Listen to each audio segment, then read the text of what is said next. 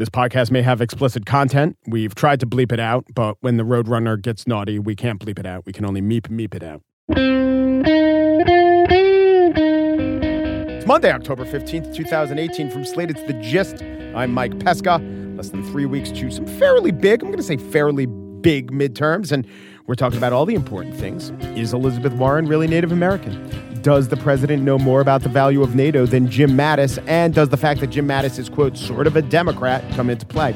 Also, CNN has a poll asking this question. Who's the leading 2020 Democratic presidential candidate? Joe Biden's on the top with 33. The last two names on the list, Bullock and Delaney. They were polling at less than 1%. I have to tell you, I do this for a living, and I did not know which Bullock or Delaney they meant. Rob Delaney, funny guy on Twitter. Jim J. Bullock for the block of the president's agenda. I'd love to hear Jim J. Bullock's thoughts on the Monroe Doctrine. That's my too close for comfort imitation. It's my best imitation. It's a show that no one remembers anymore, but Ted Baxter, that was his character's name, used to say, Monroe. Second name on the list of leading contenders for 2020 is Bernie Sanders. And on This Week, we learned the answer to this important question. Does Bernie Sanders ever talk about himself as the third Bernie? Yes, he does. Bernie wants to end the absurdity of hundreds of thousands of bright young kids not being able to afford to go to college and millions leaving school deeply in debt.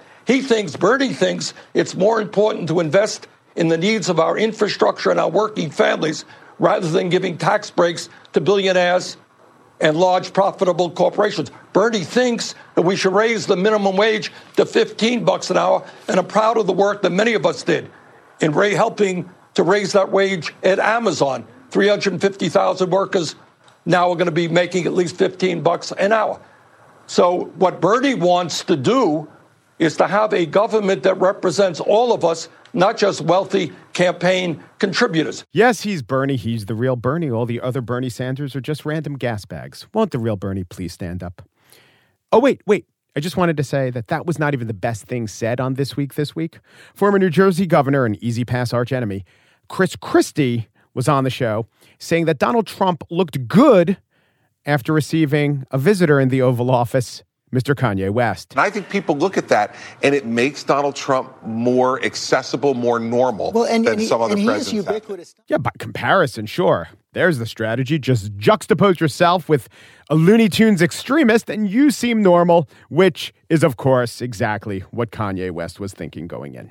On the show today, I spiel about the fourth leading Democratic candidate, according to that CNN poll. Who is it? Is it Ted Knight? Is it Grover Cleveland? Is it Mike Gravel?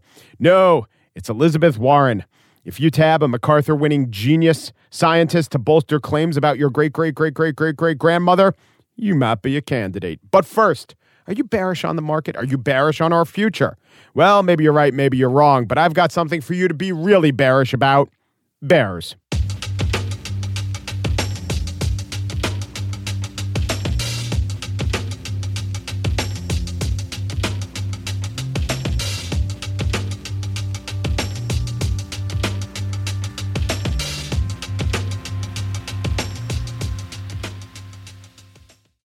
Its neck should get so large that its head starts looking disproportionately small. The belly should hang as close to the ground as possible.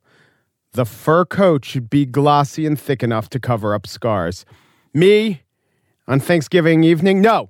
We are talking about the platonic ideal for a fat bear.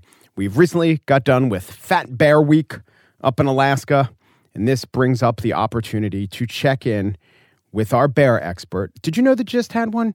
Rae Wynn-Grant has not been on in a little bit, but we need to have her back. And so here she is. She's a carnivore ecologist with the National Geographic Society and a visiting scientist at the National History Museum. Hello, Rae. How have you been?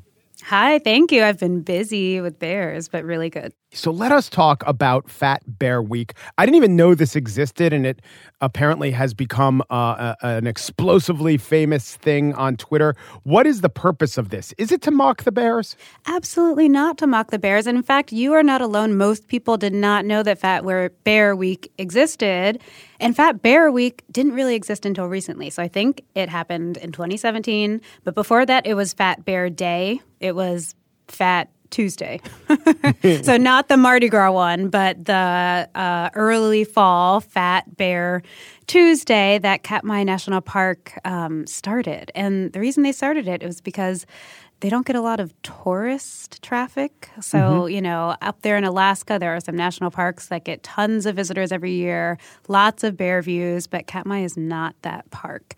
And they really wanted to expose their natural beauty to the world. They came up with this amazing concept. And this year, in fall 2018, my thoughts are that people need a bit of a break from all the political and economic news out there. And so it has just caught on like wildfire. Yeah. So the fattest bear known to man before this year's Fat Bear Week was Bear 480. He's known as Otis, and he was just perfect in terms of, if you had a Westminster Bear Club, he would fit all the particulars of the rolls of the neck. And also, I think people liked his personality, the way he would slowly eat a sockeye salmon and just not give an F about anything. Absolutely. And Otis, God bless him, is getting up there in age. So he was packing on those pounds, but aging gracefully. So I think this year he's 22 years old. And so in wild bear years, that is senior citizen level. So we might not have too many more years of dear Otis shocking us with his weight gain. Do bears live longer in captivity or in the wild? They do. Most animals live longer in captivity because they're so well taken care of. I mean, they get to go to the dentist and they get to go to the doctor and they get vaccinated for diseases and all of those kinds of things. They get meals. They don't have to hunt. I mean, absolutely everything. So we usually see bears and other mammals living fairly long lives in captivity. And in the wild, it's a ruthless place. But, mid-20s is around the average age for bears to pass away. Well, let's talk about quality of life there for a bear up in a national park or this national park in Alaska. Is it good? Is it good to be a bear there? It's fantastic, especially in the summertime when we have all of this fish. So they have a very healthy, natural diet that is not touched very much by human impact. Brown bears, in this case, eat a lot of different things. I mean, they are pretty well known to, roll over a log and eat all the grubs and insects underneath. And, they'll dig up some tubers and bulbs to eat in the springtime. And, if they come across some eggs or some small mammals or something, they'll definitely eat those too. But their absolute favorite is fish. I mean, and during the spawning season or the salmon runs, these fish just jump practically into their mouths. So the bears are happy. The fish are fairly unhappy. But the bears are happy and they get their favorite food. The quality of life in terms of eating is fantastic. There's an abundance of resources. Now, since we like to anthropomorphize these bears so much, it is debatable whether this whole extensive winter contributes to that high quality of life. Because if you ask me, sleeping for 6 months in a pile of snow sounds atrocious. But the bears don't seem to mind. So this year, Otis, this legendary bear, was actually beat, and he was beat in his first round matchup against Bear 409 Beadnose. And Beadnose went on to win the whole thing. So visually, you've seen many, I know your expertise is black bear, but you've seen many a fat brown bear in your life, yes? I certainly have. Where does Beadnose rank up there in terms of the portliest of the ursine specimens that you've come across? This lady is absolutely humongous. I mean, I, of course, haven't seen her with my own eyes, but I have been watching all of the video. I have been following her progression of weight gain over the summer, and she is huge. Now, it's worth mentioning that brown bears in North America vary in size, of course, especially regionally. And so this part of Alaska is well known for having some of the biggest brown bears on the continent. So we find brown bears in the lower 48 states might be, 600 pounds. We'll find some brown bears In other parts of Canada, that might be 800 pounds. And species or, subpopulations like we're finding in Alaska and Beadnose in particular, I mean, they're getting to be about 1,000 pounds or so, which is just enormous. So objectively, she's one of the biggest bears that exists right now that we know about on the continent. So is there such a thing as too big? I bet during the Middle Ages, there was some conversation, well, the king, he's quite fat, but of course, you can't be too fat. Food's scarce. Fatness is good. I mean, is there such a thing as bear obesity? That's a complicated question because the ecological answer is no. So in ecology, which is a study of the environment and the way organisms interact with their environment, there's this theory that most animals live by, and essentially it's called fitness. So all animals want to maximize their fitness. And us people in the Western world think of fitness as being slim and trim and active and that kind of thing. And in the animal world, it's not quite the opposite, but fitness means everything you need to do to make sure that your genetics are abundant in the gene pool, to make sure you're the most likely to get your offspring healthy and make sure that they survive. And so in the bear world, that really means being fat, because the fatter you are, the more likely you are to survive the winter. The more likely you are to survive the winter, the more likely you are to start the spring and the summer being pretty healthy and being able to mate right away. The more likely you are to mate right away, the more likely you are to have more babies every year. And so really, these really, really humongous, kind of gross fat bears are maximizing their fitness. And that's what Darwin was talking about when he said survival of the fittest. It wasn't the strongest. It wasn't the most athletic, individual that could knock off the next guy. It was who has the most genes in the gene pool. This is an impossible question, but I've read stories about passenger pigeons, maybe it's a different breed of pigeons, that there were so many that they would literally darken the sky. And this is when people were around to chronicle them, and they were all killed by man. If man never encroached on their territory, what would the bear population look like, do you think? How many more bears would there be? Would they be the dominant species as an apex predator in, most of Canada and some of the United States? I love this question because it's not as surprising as you might think. And that's because bears are territorial, for one. So it's not like you're ever going to find a whole bunch of bears in one place. That's highly unnatural for them unless they're doing something like catching salmon in their mouths where they don't really need to compete that much for resources. But they each require their own territory. So they're solitary creatures, unlike lions in a pride that have huge prides or wolves in a pack. Right? So just because of that, there wouldn't be tons and tons of bears everywhere. And also because when we have no humans around, we often find we have the proper, what we call trophic structures. But you can also think of it as the food web. So it's completely intact. So although bears are these big, large-bodied carnivores, they would be competing with wolves. They'd be competing with mountain lions. They'd be competing with coyotes and, other smaller bear species, all the way down to the herbivores, all the way down to the plants and the decomposers. And so really there would be a normal number of each species. So, a wild North America isn't quite as crazy filled with animals as we might think.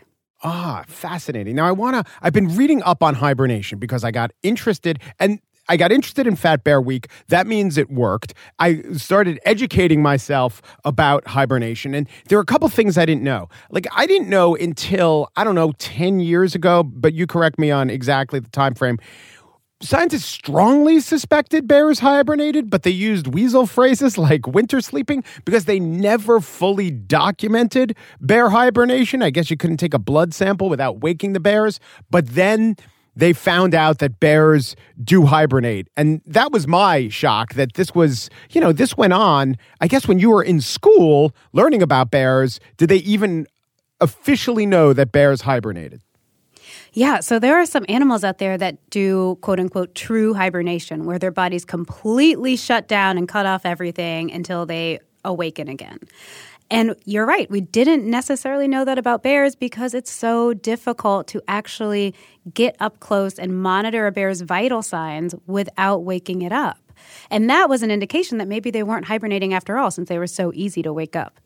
So, we needed some advancements in technology. We needed some really brave people to get in there and try to monitor bears while they're actually in a deep sleep. So I've seen hibernating bears before, but I've always woken them up just briefly, just to get a little sample. And they're groggy, and they don't know what to do. And they're groggy. They don't know what to do. We quickly put them back to sleep with some drugs, and they are fine and are healthy, and we're able to monitor them. But it's true. I mean, a lot of advances have been made recently, and a lot of people don't know that even with fairly common species like black bears, brown bears, we're still gathering a lot of data and making new discoveries. And from what I understand, I guess when you say a truly hibernating species, a marmoset or something, their metabolism slow to something like 2% of normal, and bears don't get down quite that low, but it drops to, what, less than half, right?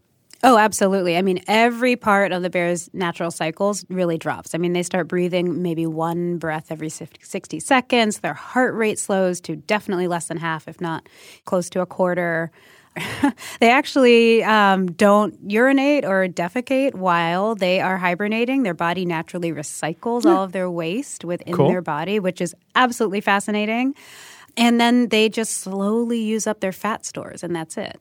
It's, I think, more impressive for female bears who hibernate, because if a female bear is pregnant when she goes into hibernation, she will give birth during the winter while she's hibernating. So it usually occurs in the month of January, so around the new year. All female bears give birth to their babies, and they just kind of slip out. They don't wake up. The babies slip out of there. They're really, really tiny compared to the mother's body size. And the newborns just go and they nurse on their mother, further depleting her fat stores. But they nurse for 3, 4, 5, sometimes 6 months. And then when the mother bear wakes up after hibernation, she's got her kids, and they all leave. Interesting. So when these fat bears go into hibernation, one of the great things about Fat Bear Week is you see the before and after pictures, and they are, to the bear layman, unlike you, they seem largely unrecognizable.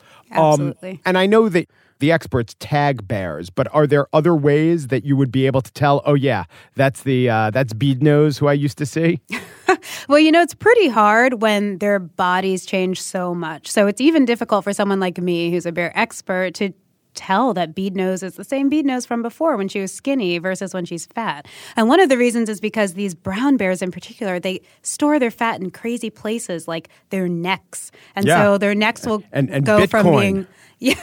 No, I'm thinking of something else. They go from being long and lean to kind of so fat that it makes their heads look quite small.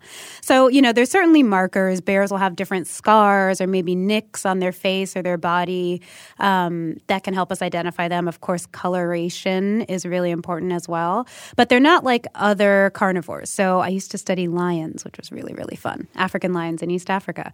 And each lion has a unique whisker pattern that's almost like a fingerprint. So if you zoom in your camera, or if you get close enough to a lion and take a picture, you can compare the whisker pattern to a different one and identify individuals. It's much harder with bears, so we really do try to tag them. That's the exact detail we need for Zootopia 2, the unique whisker pattern of the lion.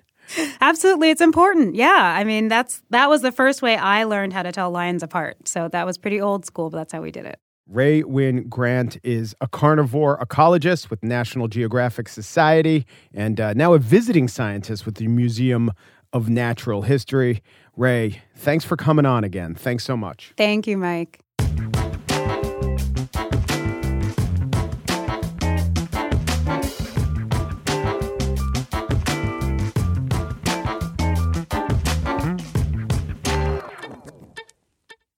And now the spiel. Elizabeth Warren, senator from Massachusetts by way of Oklahoma, by way of the Cherokee Nation, maybe, sought to beat back that nickname that Trump bestowed on her. You know it. Pocahontas. That's this Elizabeth Warren. Pocahontas? Is that what you said? It may be Pocahontas. Remember that. Pocahontas. What? What did you say? My name is Pocahontas. So today, in a video release, not a straight-to video Disney release, but a release on the YouTubes of a video, and also a report by the Boston Globe. Senator Warren provided documentation that shows she does, in fact, have some Native American ancestry, though it is in the distant to quite distant past. Carlos Bustamante, Stanford researcher and MacArthur Genius Grant winner, was brought in, and here he is on the video confirming this. In the senator's genome, we did find 5 segments of Native American ancestry with very high confidence, where we believe the error rate is less than 1 in 1,000. Somewhere between 6 and 10 generations ago, there is Native American ancestry, which does fit into the story Elizabeth Warren was told when she was a little girl. Of course, the DNA test shows that the likeliest relative would be I want to get this right, great-great-great-great-great-grandmother, which is to say 8 generations ago. Conservatives jumped on the distance of that relation to mock it as going so far back as to be irrelevant. Also, conservatives said, while we're doing DNA testing on Elizabeth Warren, can we make sure she's not the Zodiac killer? Asking for a friend. But I would say, even if Elizabeth Warren is 1/512th Native American or 1/1024th Native American, I think it does make Trump calling her Pocahontas a slur, a bona fide slur, because we know how Trump's logic worked. He would say it's not a slur because she's not Native American, therefore I can't demean her as being a Native American because she's not, which is my point all along. In the video, Warren addresses the question of whether she used her status as a Native American for professional advantage. You hear from 8 deans and leading law professors who were asked, was her heritage a factor in her hiring? And they all say, No. Her heritage had no bearing on her hiring, period. I was chairing the committee that year. If ethnicity had been part of the discussion, I would have known about it. I believe them, and I'll tell you why. Of the 8 who were interviewed, 8 are men and 7 are white men, the exception being Randall Kennedy of Harvard, who is African American. Elizabeth Warren was hired by men, overwhelmingly hired by white men. I'm sure would have liked diversity, but they really made no effort to require it, and therefore it's logical she didn't see a big point in emphasizing it. Last month, the Boston Globe did a story on this, and they talked to 31 law school professors from Warren's time at Harvard, and all but one said her Native American heritage was not discussed as part of the decision to hire her, and that last one said he was unsure if it came up, but if it did, it had no bearing on his vote. Why is any of this important? Well, it's not, but let's say it were. Let's say trying to figure out how she used her Native American ancestry for professional advantage. Why would that matter to a Trump voter? Well, a Trump voter probably wouldn't care if she was just using it to increase her cachet in academia. But if she got a job because of it, that's a big problem to them. They're probably thinking, you know why I haven't been hired as a machinist in the Midwest? It's not because of automation or the Chinese or being undercut. No, it's because someone with different heritage who was probably lying got the job instead of me. This is, the thinking of people, not maybe the best thinking in the world, but how people think. So they're thinking all these jobs are going to Mexico. Is it because the Mexicans are cheaper? Is it because they get to claim they're Latino, if they, in fact, are? Same with the Chinese. And this, they can grouse to their fellow members of the Elk Club as they sit and watch Fox News. All in all, the Republican, or at least the Trumpist take on Elizabeth Warren's DNA result was really, really predictable. And the take was, let's diminish the defense as wholly inadequate, even though really it's the charge itself that warrants no attention. But the liberal take did surprise me. Rather than rally around the wrong senator, I saw a lot of liberals saying, not now, Senator Warren. It's not about you. Jim Messina, Obama 2012 campaign manager, tweeted, quote, argue the substance all you want. But why, 22 days before a crucial election where we must win House and Senate to save America, why did Senator Warren have to do her announcement now? Why can't Dems ever stay focused? Well, Mr. Messina, winning the Senate is extremely unlikely, and Warren is, in fact, in a Senate race. And in her Senate race, where she's leading, the opponent's big issue is to pound on that Native American ancestry. So she's doing what she can to focus on her Senate race, and yes, of course, also increase her chances should she run for president. Is it a distraction? I don't know. I think a couple things are unlikely. One unlikely thing is that there's a cackling Trump supporter who will see this DNA test and say, oh my God, wait, the guy who did it won a MacArthur Genius Grant? I was wrong. I'm taking off my MAGA hat and shutting off Jesse Walters right now. And I will say this, I was wrong. That's not going to happen. But you know what else I don't think is going to happen? Someone's about to go to the polls in West Virginia, and he's saying to himself, well, I should vote for Joe Manchin. He's gonna save my health care. Also, he's been a pretty good politician all my life, and I really don't like his opponent. But some other senator from some other state is now claiming she's really a Native American and has some DNA testing to prove it. But it's not really that close a relationship. I don't know. People vote for weird reasons. Maybe Jim Messina is right. Although perhaps it can be argued, and we'll see if it can be argued, because I'm going to argue it right now. Perhaps it can be argued that Elizabeth Warren taking a stand on this issue right here, right now, is a boon to all her fellow Democrats.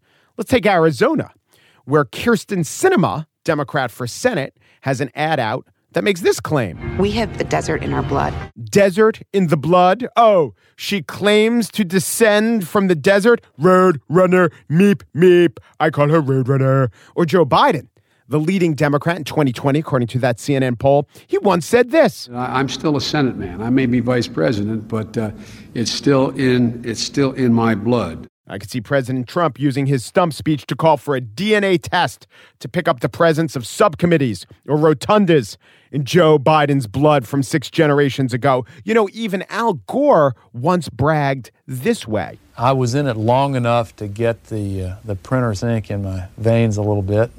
Are they really inky? I call him Inky. Where's Blinky? Where's Clyde? If nothing else, Elizabeth Warren is trying to fight back against the executive nicknameization of America. It might be a losing fight, but like her great-great-great-great-great-great-grandmother would have said, it's a fight worth having.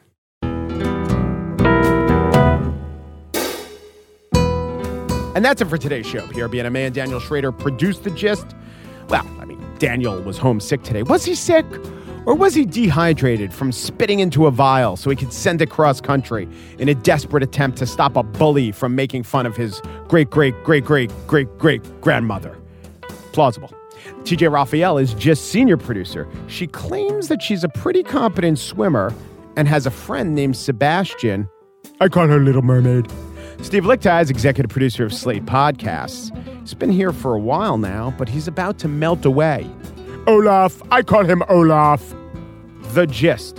What Bertie wants is to be hugged and told he's special. Wait, have I revealed too much? Not hugged by the millionaires and the billionaires, small donors. I hope I've saved it. Oy vey. Depru, and thanks for listening.